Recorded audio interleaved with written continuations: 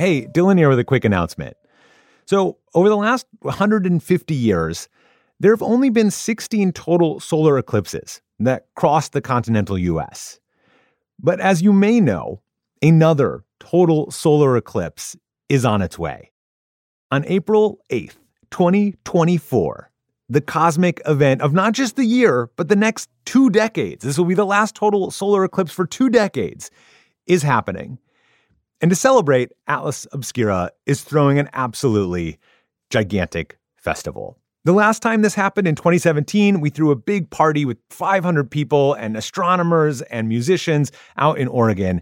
Well, this year, we are headed to Hot Springs, Arkansas. We have this beautiful state park that we are taking over for 4 days in what we are calling the Ecliptic Festival.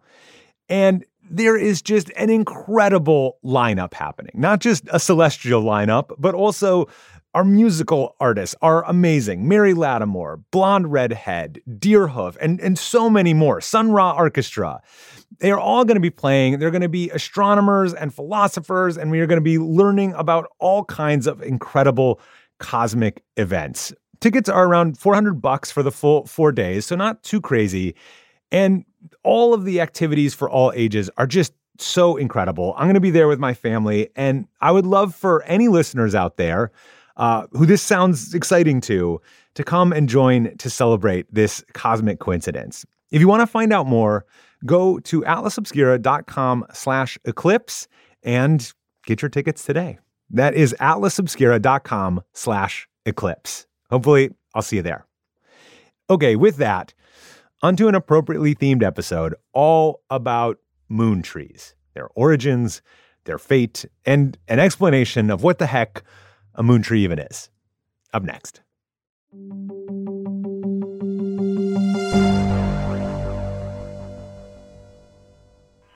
Hey, Stu, this is Gino. You read?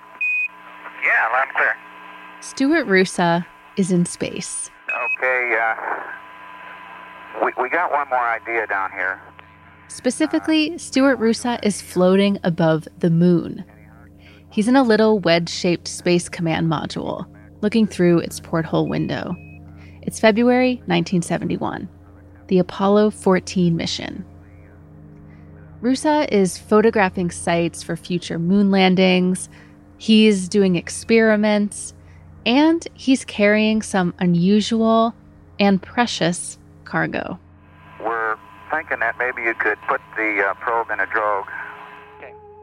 Every astronaut on this mission is allowed to bring one canvas bag filled with personal items. A lot of them brought coins or other souvenirs that they could give away, or they brought things, some of them like little photographs that they left on the moon. But inside Roosa's bag, brought all the way from Earth, was a small metal container. Stuart Roosa took, in his personal kit, hundreds of tree seeds. Tree seeds. Seeds from sycamores, Douglas firs, redwoods, sweet gums. And Stuart Roosa had a plan for these seeds. Hey, Bruce, I'll take that flight plan update. Press ahead. Okay, Stu, here we go. You may want to just get out the flight plan.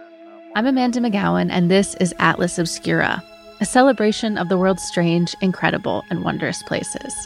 And today, we are tracking down what happened to Stuart Roosa's seeds. The story of the moon trees. After this.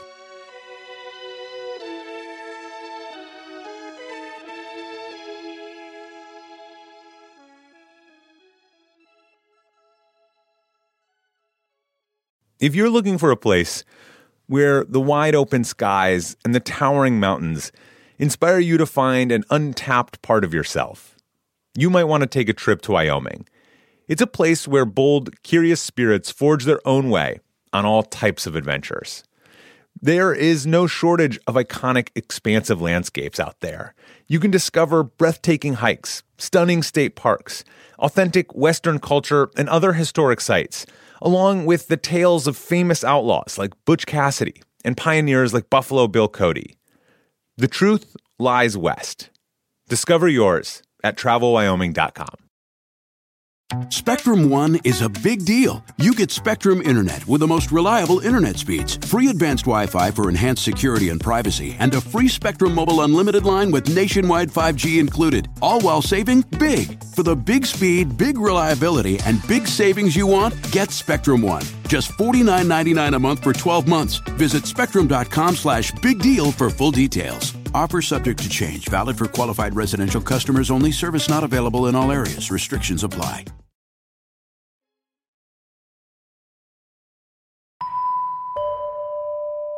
It's 1996. 25 years have gone by since Stuart Roosa brought those seeds up into space. And in the small town of Cannelton, Indiana, a third-grade class is doing a project on local trees. One of the girls in the class was at the Girl Scout camp in Cannelton, and there was a tree there, and it had a sign on it, and it just said Moon Tree. And so she asked in the class, I guess, well, what about this tree that says Moon Tree? What is this? And so they checked it out, and really the camp didn't know much about it, except it had something to do with Apollo. So the class's teacher, Joan Goebel, went online, and she started to dig. She stumbled on this webpage run by NASA about the old Apollo missions, and on that website was an email address. That's how she got in touch with the man who you just heard. So I'm Dave Williams. I'm a planetary scientist at Goddard Space Flight Center. I'm the head of the NASA Space Science Data Coordinated Archive.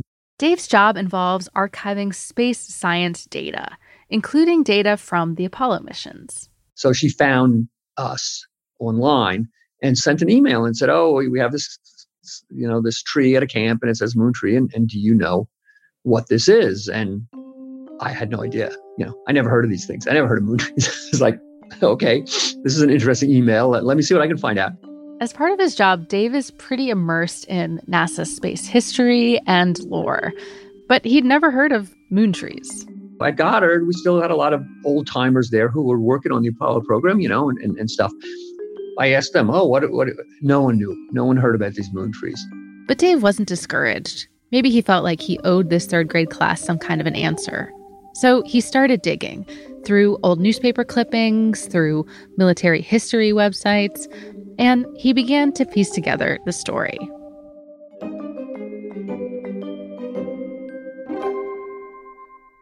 Dave's hunt for information about the moon trees quickly led him in one direction, toward the tree-loving astronaut Stuart Roosa.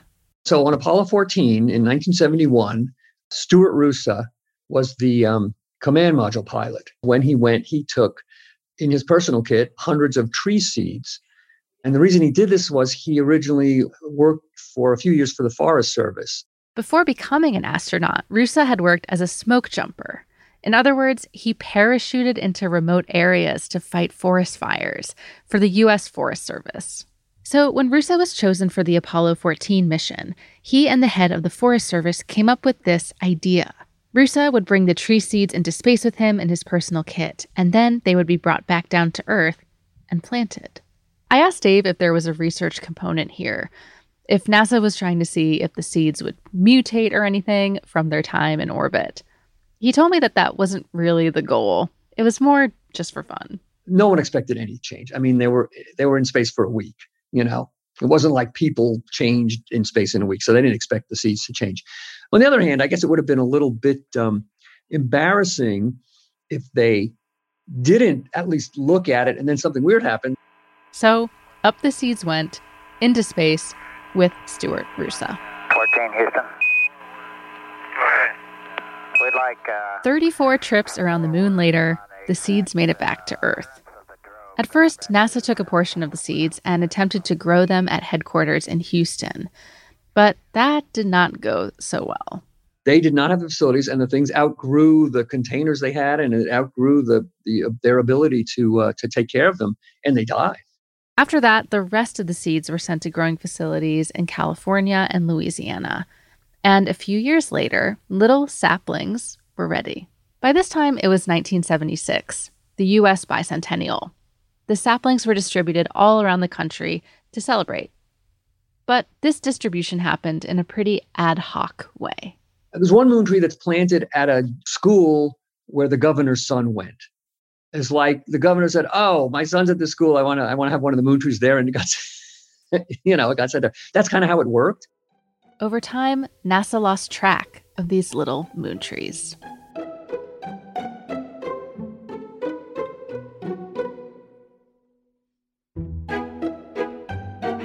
Back to the 1990s. Dave got back in touch with Joan Gobel's third grade class and shared everything that he had learned about the moon trees with them. The class actually decided to raise some money for a new, more informative sign for their moon tree, and they even invited Dave out to speak at the dedication. Dave also decided he was going to make a page about the moon trees on NASA's website. It included the story of the trees and the locations of the 6 trees that he had been able to track down. At the bottom of the page, I said, if you know of a moon tree, please send me an email. And I had a link, and I started getting emails from people. The page also got some attention from his coworkers at the Goddard Space Flight Center. And I also got a phone call one day in my office at Goddard, and it said, "Well, why don't you have the Goddard moon tree on your page?" So you see how good of a detective I am. We actually had a moon tree at Goddard that I didn't know about. The webpage is still up today, and it's awesome. You can see a photo of the Candleton tree, the third grade class, the new sign that they made, and Stuart Roosa. And the page itself also has that classic internet 90s feel, with the Times New Roman font and tables. It's really great. The website also lists all of the trees that Dave has been able to track down over the last 25 years. There's about 120 moon trees listed. And for each one, the site has information about the tree's location, what type of tree it is, the date it was planted, and whether it's still alive today. I wanted to talk to somebody with a moon tree in their backyard. So I looked through Dave's list and I saw that there were a few that were still alive in California, where I live, including one in the city of Monterey. From my end, it's actually a stone throw from my front door of my office. So it's really cool that you just walk out and there's a moon tree. This is Jordan Leninger. He's the artifact specialist for the City of Monterey Museums. Monterey's moon tree is outside of a museum called Colton Hall. And in Jordan's view, the tree is a little bit of a hidden gem. I don't think a lot of people know about it. It's very few when someone asks, "Oh, where's the moon tree?" At the Colton Hall Museum, which is practically next door, we tell people, like, if they're asking, "Oh, what other historical sites can we go visit?" And I always point them out to the moon tree because it's, 100 feet or more away. Monterey's tree is a redwood, those giant California trees that can grow to be hundreds of feet high and live for 1,000 years. Their moon tree is still young. Jordan says 3 adults can link hands around it, which, to me sounds pretty big, but he says it's going to keep growing and growing and growing. For me, it's just fascinating to have that living, piece of history that went into space, came back, and it's now just thriving. This most likely will outlast all of our, special collection items. People and buildings tend to crumble and die more than, a tree like this. So, as long as nothing bad happens, this tree will be here, for hundreds of years. What can I say? I find this idea pretty romantic. That hidden among the trees of the U.S. are these moon trees with extraterrestrial stamps on their passports. If you agree, I have great news for you. NASA is actually planning on restarting the moon tree program with its Artemis 1 launch. To find out if you have any moon trees near you, you can check out Dave's website. We'll put a link in the episode description. And if you know of any that are not on his list, drop him a line. He'd love to hear from you. Special thanks to Dave Williams and Jordan Leninger for telling me the story of the moon trees.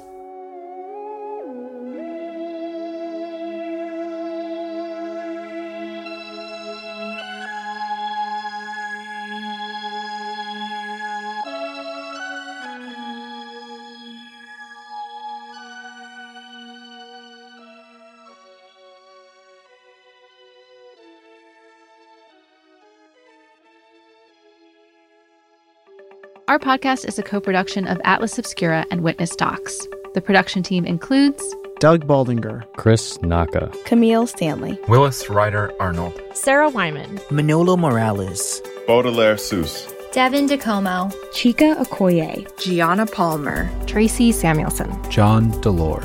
Our technical director is Casey Holford. This episode was mixed by Luce Fleming. If you would like to learn more, go to atlasobscura.com. There is a link in our episode description. Our theme and end credit music is by Sam Tyndall, and I'm Amanda McGowan, wishing you all the wonder in the world. I'll see you next time.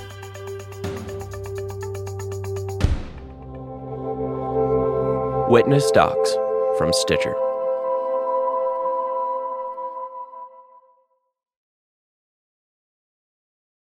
At Radiolab, we love nothing more than nerding out about science, neuroscience, chemistry. But we do also like to get into other kinds of stories. Stories about policing or politics, country music, hockey, sex, of bugs.